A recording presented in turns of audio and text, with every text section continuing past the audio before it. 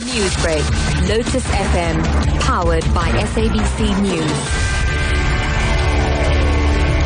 Top story at 6:30. The Gupta family has threatened to take legal action against a religious group which was opposed to a prayer service it hosted yesterday.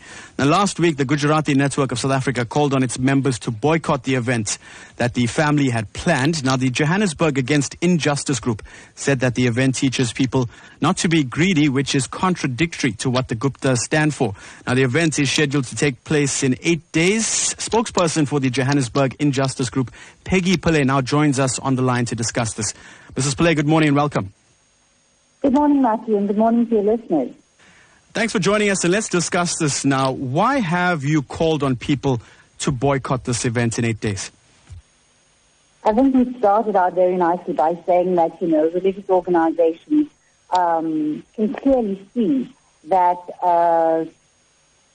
the behavior of the Gupta family is completely contradictory to the teachings of the religious discourse that they've planned for the next 8 days. And that is the primary reason, is that we are asking people to think about this, to not attend the function in protest against this kind of hypocrisy. Now, the Guptas have since said that they will take legal action. What's your response to this? Legal action to what end? We are a group of activists who have a constitutional right to protest, which we did so peacefully. And I don't see any reason or any reason for the Gupta family to want to take us to court over this, or to press any kind of charges against us or to seek any kind of legal action. In fact, after the episode of yesterday, or the day before, I would imagine that the only organizations that have any recourse to the court are going to be organizations like the Gujarati Network and Johannesburg Against Injustice for the kind of violence that was perpetrated against us.